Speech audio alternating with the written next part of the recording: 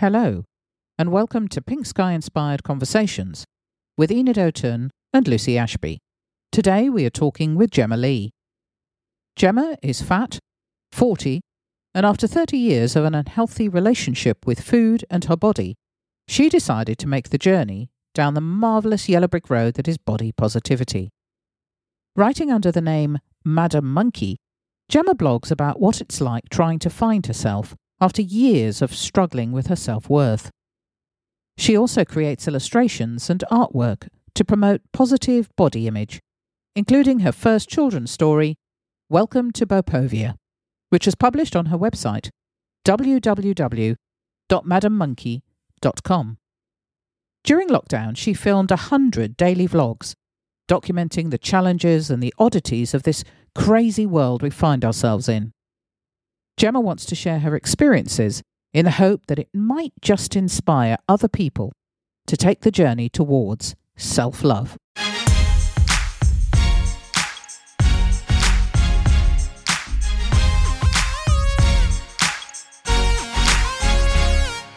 Right, lovely. So it's really lovely to have you here, and I'm really excited to find out what you've been doing. I know you've been very busy with work, but also other projects.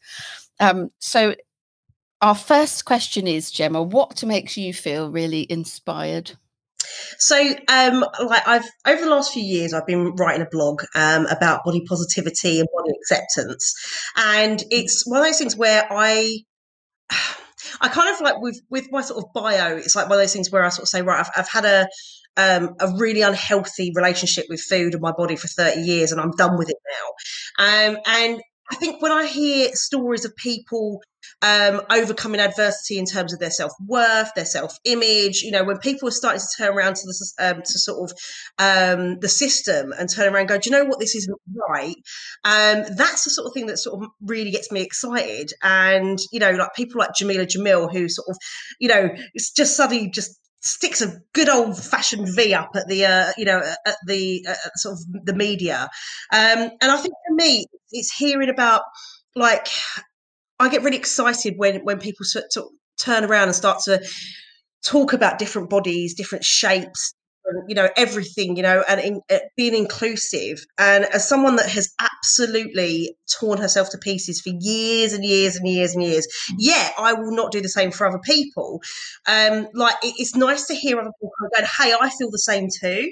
And I think when you realise you're not alone and that it isn't just you and you're not defective, I think there's some really powerful stuff there. And so when I do a lot of body positive work with my students. I had a little Bopo club, my little Bopo warriors, and when they would turn up, it was just marvellous. And we would turn up every week and have these really honest discussions about body image in the media, about how they perceive themselves or how they've been perceived in the past. And it's so powerful, and it just makes me want to.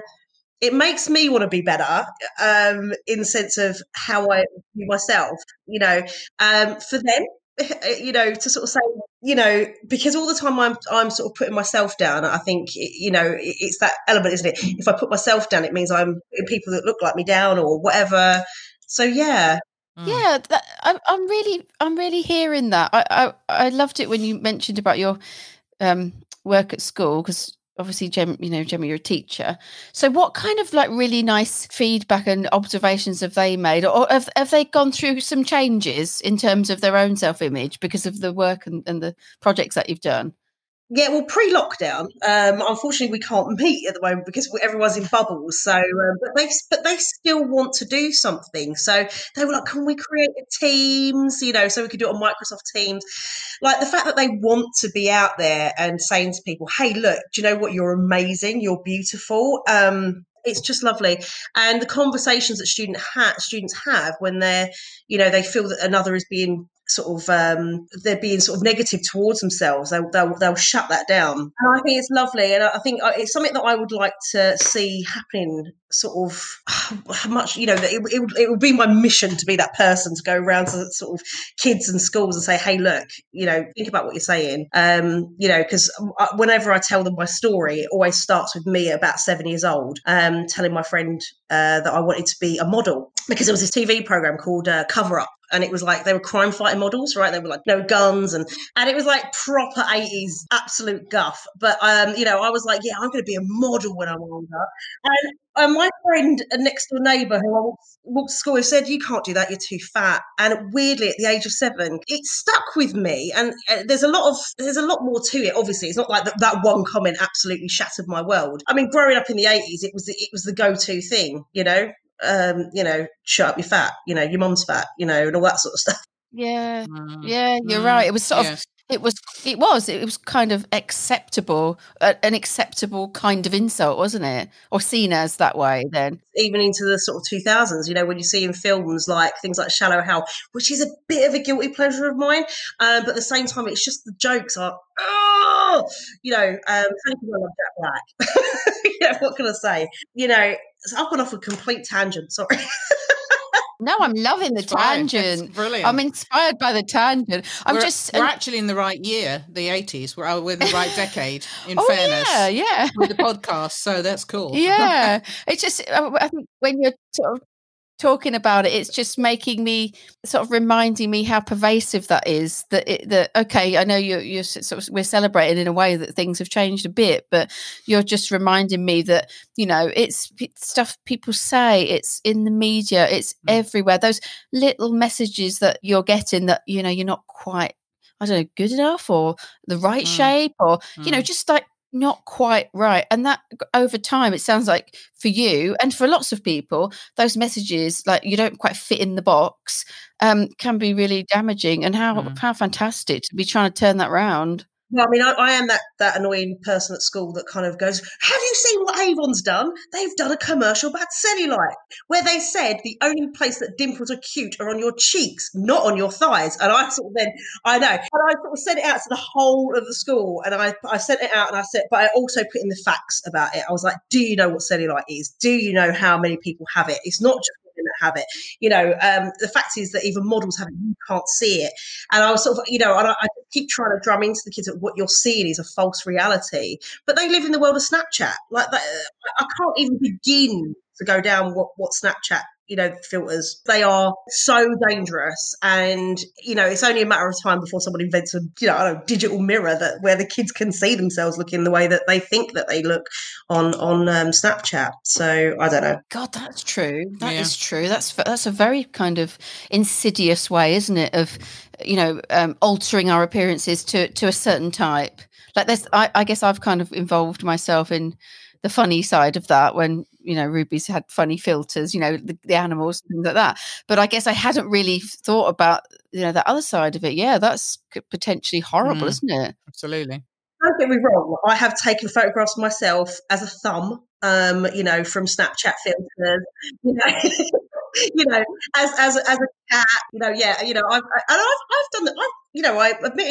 I've sort of played around with the beauty filters, but even my phone, if I put a selfie on, my phone is automatically set at number 5 on the beauty level. Like it doesn't automatically start at 0. It's automatically at 5. When you go to 10, I look about 12. Blimey, Gemma. Oh my God, we're gonna talk all night here. This is fabulous. I'm loving this. It's brilliant. Yeah, we'll have to do two episodes. Yeah. 2 episodes. We'll do that. Right, I will let you get word in edgeways now, Enid. Well, it's interesting because we were talking about the 80s, and of course the 80s is where the podcast is well, it's where it starts basically. Well, no, it starts in the 60s, but the majority of it is the 80s and 90s. So when you talk about the 80s and the way that things were different, and I mean you hear that obviously in the podcast as well, I guess. So I guess my question is, I mean, you've listened to the podcast twice. You've listened to the podcast twice now, which even Even I have not listened to the podcast twice. So you're out there as a Diamond fan. Oh. So I guess my question is, based on what we've been talking about and the period that we're talking about as well. What in the podcast do you think perhaps inspired you? Because there's lots of similarities, obviously facing the same kind of prejudices and the same kind of things that, that said, you can't do this and you can't do that and you've got to be a certain way. So yeah, I mean, I think it's so funny because I sort of started, out of all the questions that we've sort of looked at, I've made the most notes for this bit because I was like, I'm so excited by this and this is exciting, and it's I mean, as I said earlier, like my absolute beautiful moment was when you're in the bar, fully dressed in your pilot uniform, and you tell your cousin to F off. And it is just this moment of pure joy. And I think I may have said this to you guys that I actually was in the gym at the time and fist pumped the air and went, yes!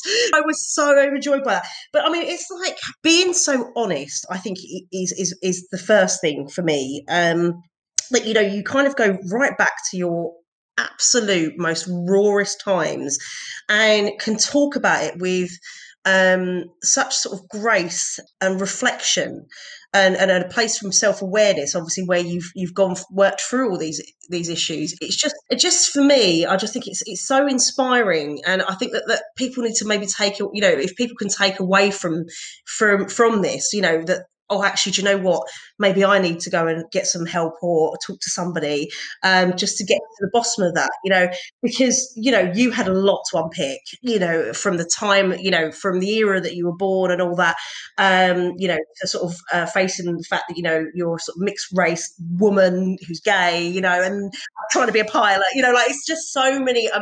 And the thing is that each time it feels like, when you talk about it, you sort of you there's an element where you're sort of a bit self-deprecating about the way you felt about yourself, but yet every time it felt like there was something that hit it away, and I just adore you for it. I really do. And it's just marvelous, and I think it's just.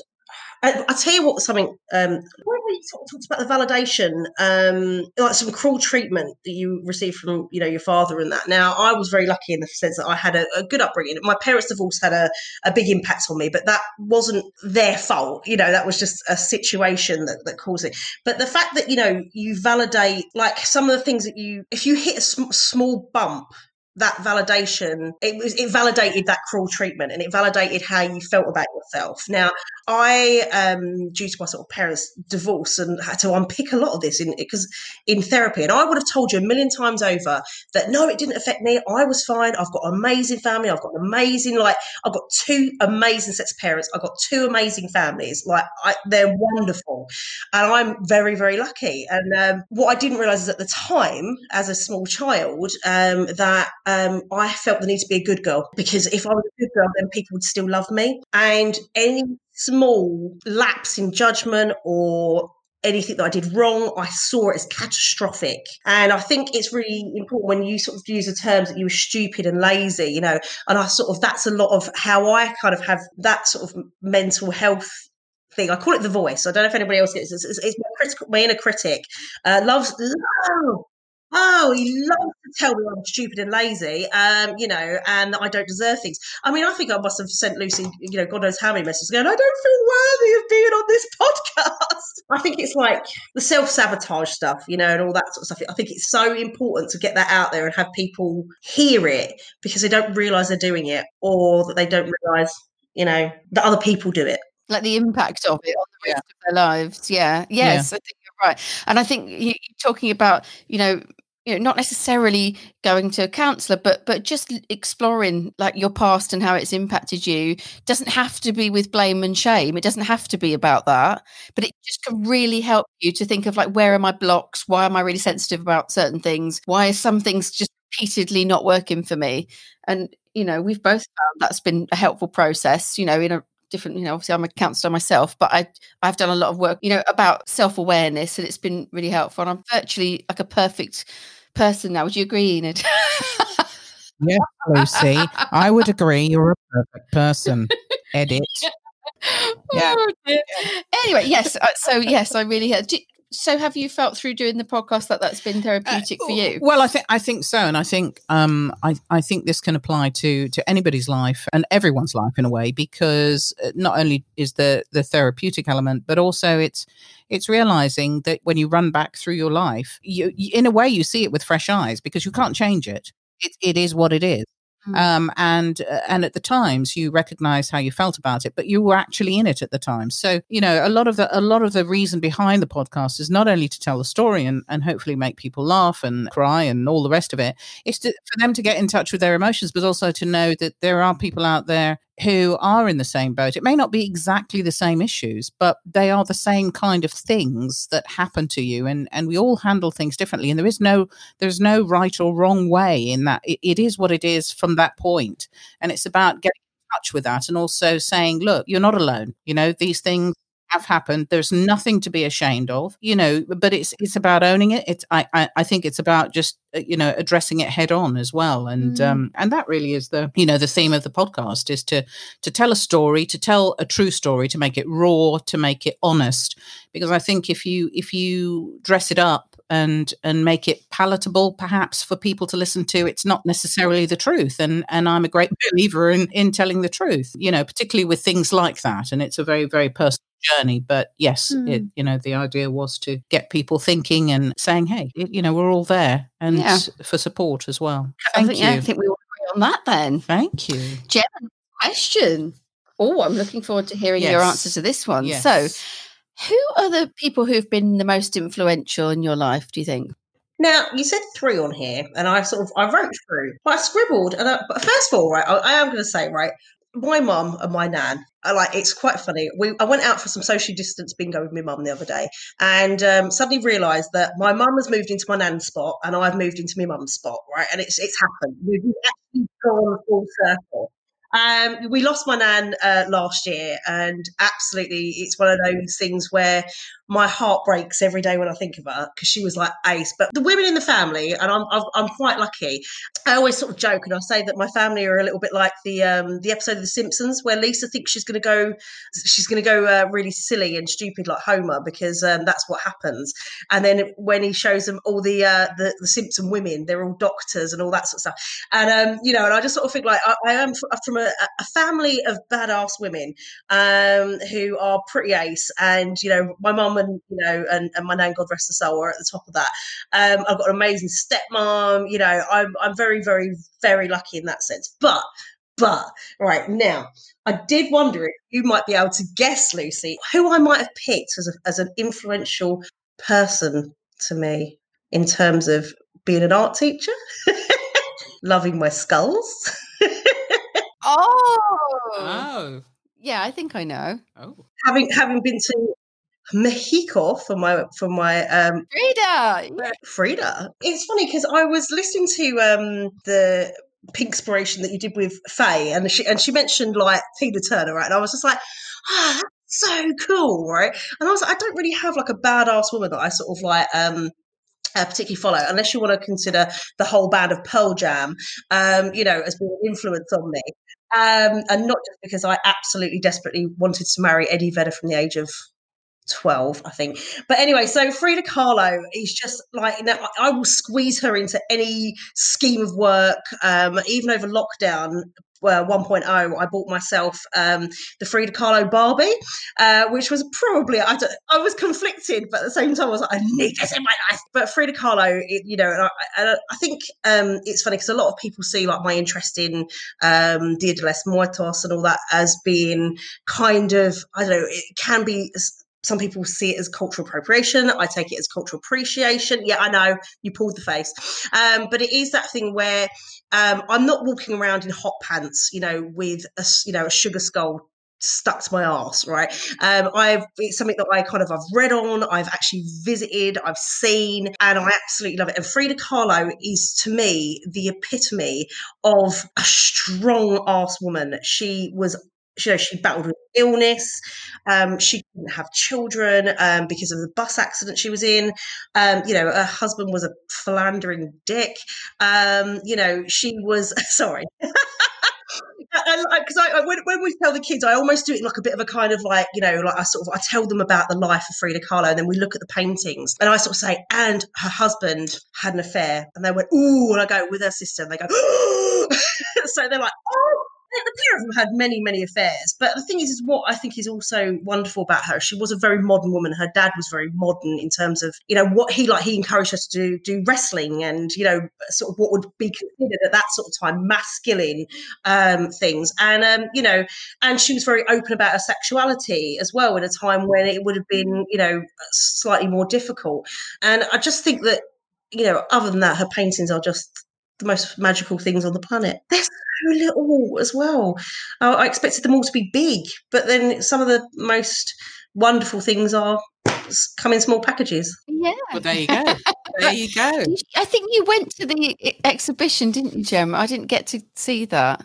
Was it at the V&A or I can't remember where it was. It was a V&A where it was Frida as herself. It was a lot about her clothes and stuff like that, which was wonderful because it was more about the other side of her personality. Rather than just looking at the paintings, you could see how she dressed and things like her leg braces and her cast that she would wear and decorate. It's just wonderful. What an interesting story, and how lovely for kids to be learning about that as well. Yeah. Wow. Really. Well, I think it's really important, because we talk a lot about the identity, and when they can hear the story and then relate it straight back to the paintings, like you can see the little brains going, and it's just a sort of magic moment. You sort of say, well, why are these coconuts crying? It's like, it's not just because they've got milk in them, and they go, oh, is it because of this? And then one of them will kind of, oh, miss, there's a pole sticking through that piece of fruit. Does that represent, the bus accident? And you're like, oh, love it, give it to me, and they love it because it's so rich, and it's not just another dead white male, which in art, in terms of the curriculum, we struggle with introducing that, because it's always a case of, oh, well, we're not going to do a dead white male, we're going to do Georgia O'Keeffe instead. And it's like, well, okay, it's just a dead white female. It's like,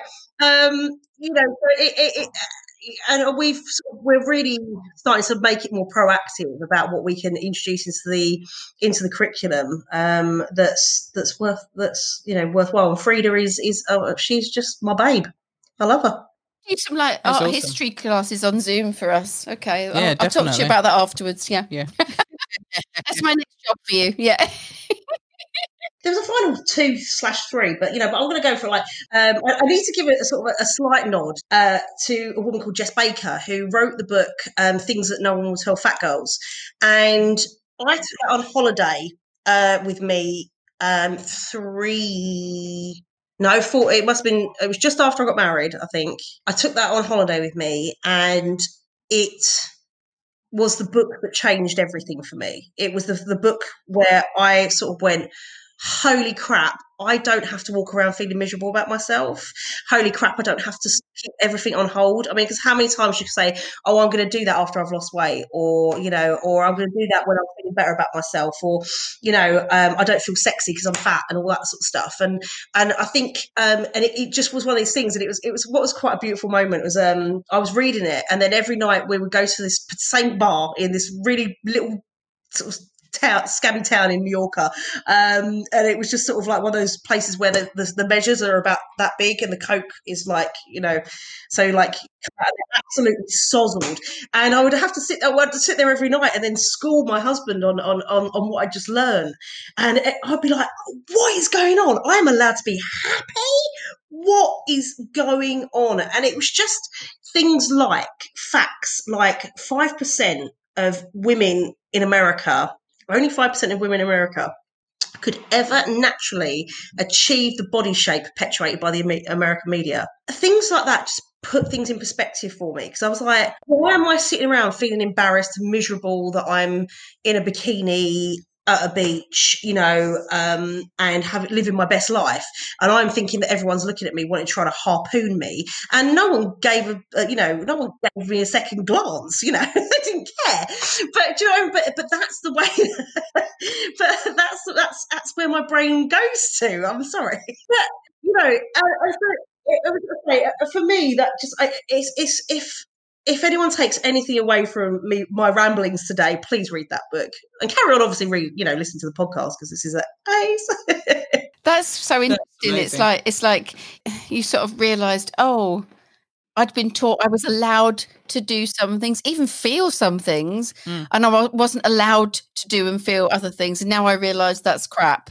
And actually, this is all available to me. I've just got to take it, kind of thing. That's huge, isn't it? It was a total epiphany, and just to sort of have that moment of kind of going, oh crap. And then I came back when we got the morning. We sort of flew back in the night, and then the next morning, whilst husband face was snoring his head off, love him, I posted a thing on Facebook, and it was kind of the beginning of the blog, really, and it was all pictures of me in my bikini and other short things and things that I would never in a million years posted on Facebook, and just said, I think I put a warning at the top, warning, fat girl in a bikini and other small clothes. And then I went on this sort of rant about how I just needed to not sort of perpetuate the stereotype that I'm rubbish just because I'm a body shape that the media doesn't deem sort of worthy. Oh, wow. I really enjoyed hearing about that. Yeah, it's absolutely. Amazing.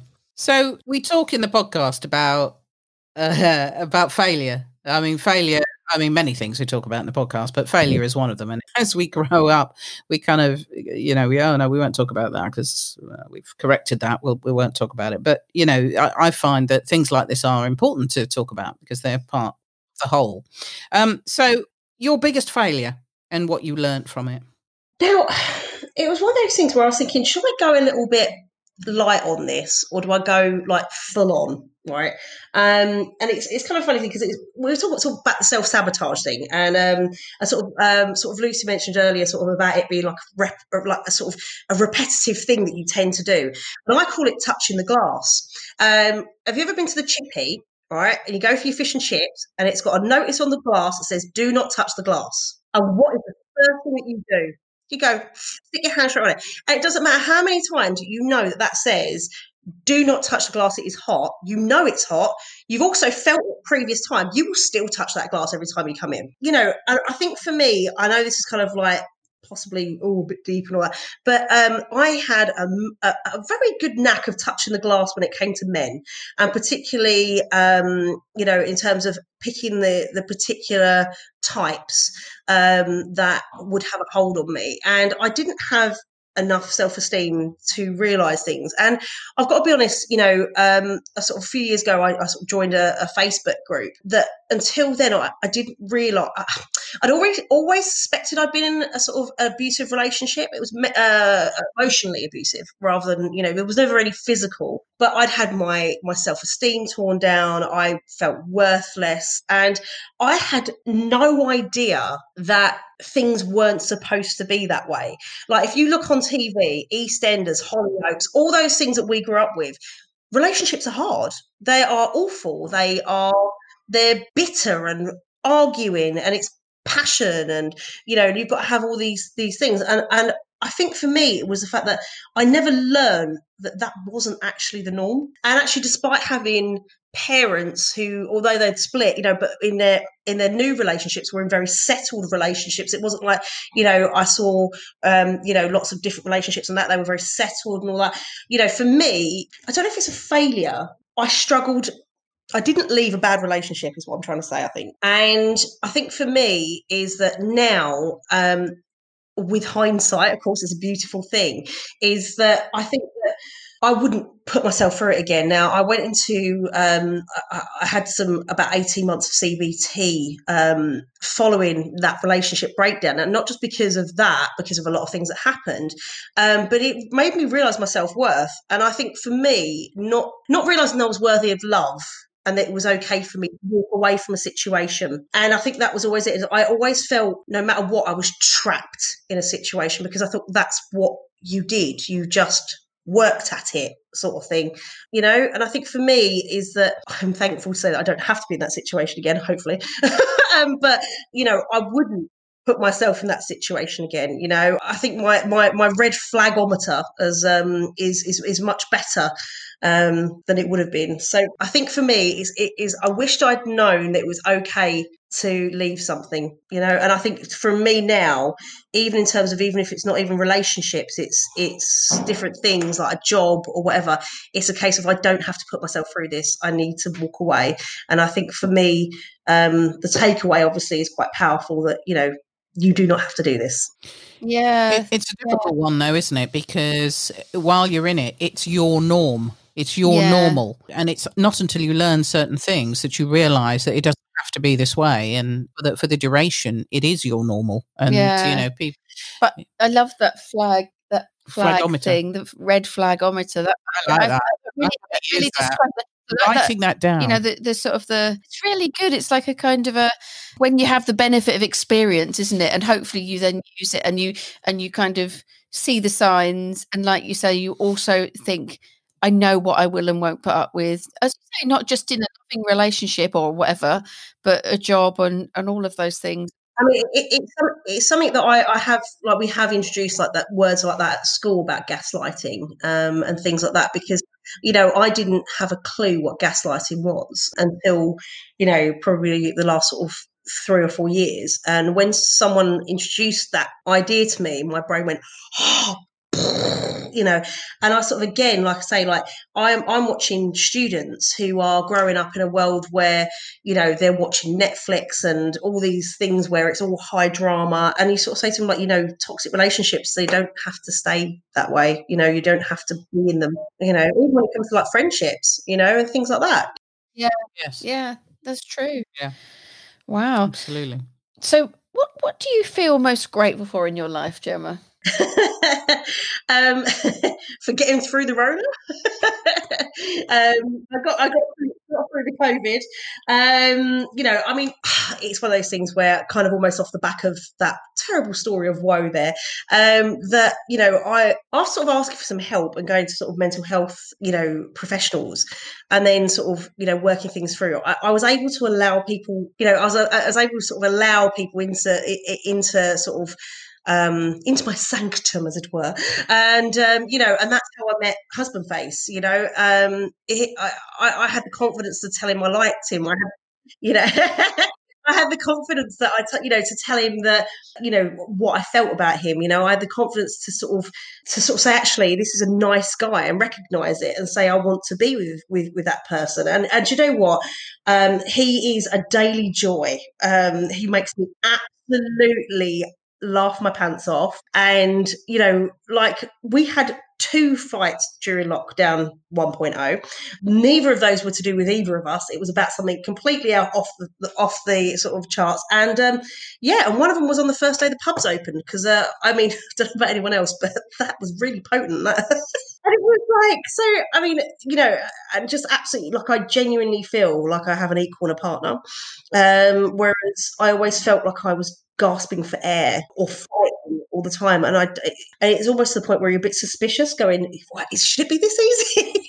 Like, you two are couple goals, I'm saying, like, this is just absolute, like, perfection. I'm just being honest, but I can totally relate to that. And sometimes at the start, I remember having those same feelings of, crikey, this is going well, like no drama other than inside me, like like self-doubt, but no drama. Then we come up against a hurdle. Oh, that was fine. Oh, now the next thing's fine. And, and yes, there are things that you go through, and it doesn't mean that it's always kind of, everybody's happy all the time. But yeah, like you say, when you're working as equals and you both really want the best for each other, that is a really lovely thing. And yeah, I agree with you. We're very, very lucky. Very lucky ladies, aren't we, girls?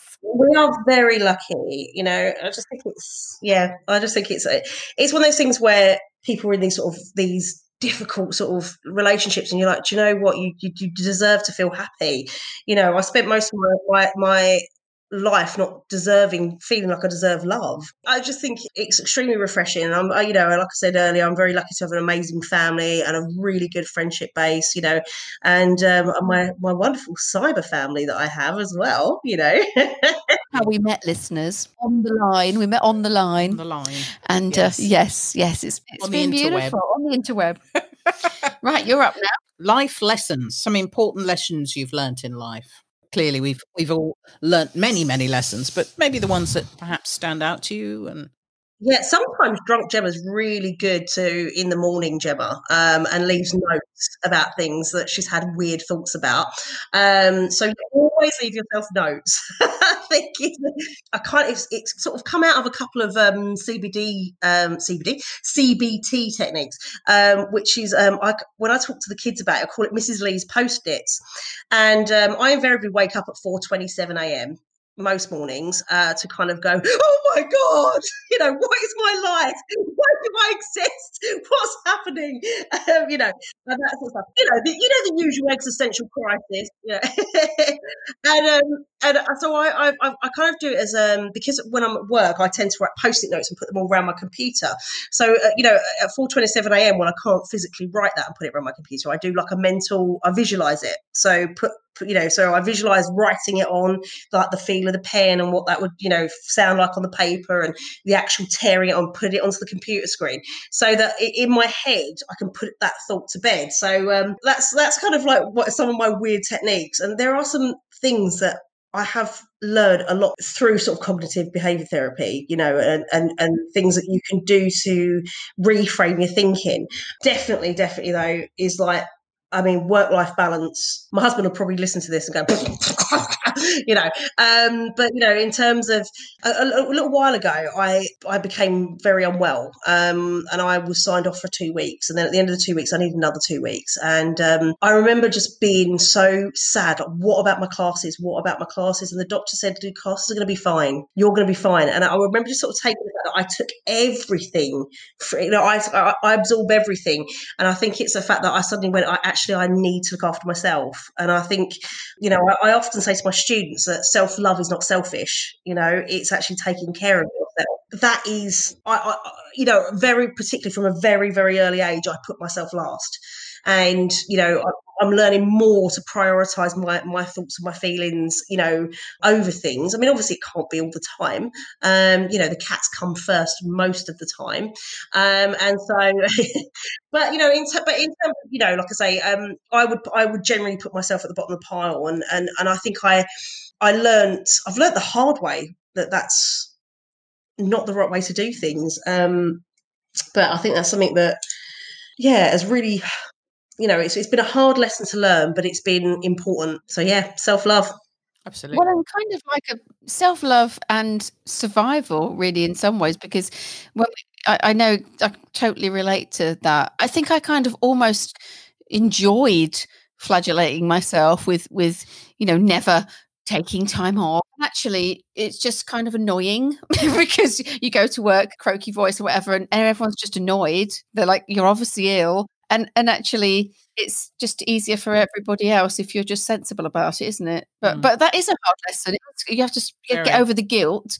But then, as you say, guys, actually, it's better for you and others if you can be like that. So, yeah, that's really important lesson. Yeah. Oh, so you love asking this question, but I do actually. Go on, you ask. This is Enid's favourite question. Thank you, Lucy. So this is one of my favourite questions. And this because I heard it on another podcast. I just think it opens it up. If you could have a billboard with anything on it, what would it be and why? I desperately want to say an aeroplane and a picture of Lucy because that was your answer.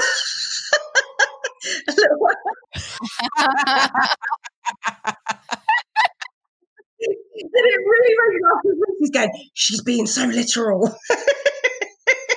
It really tickled me.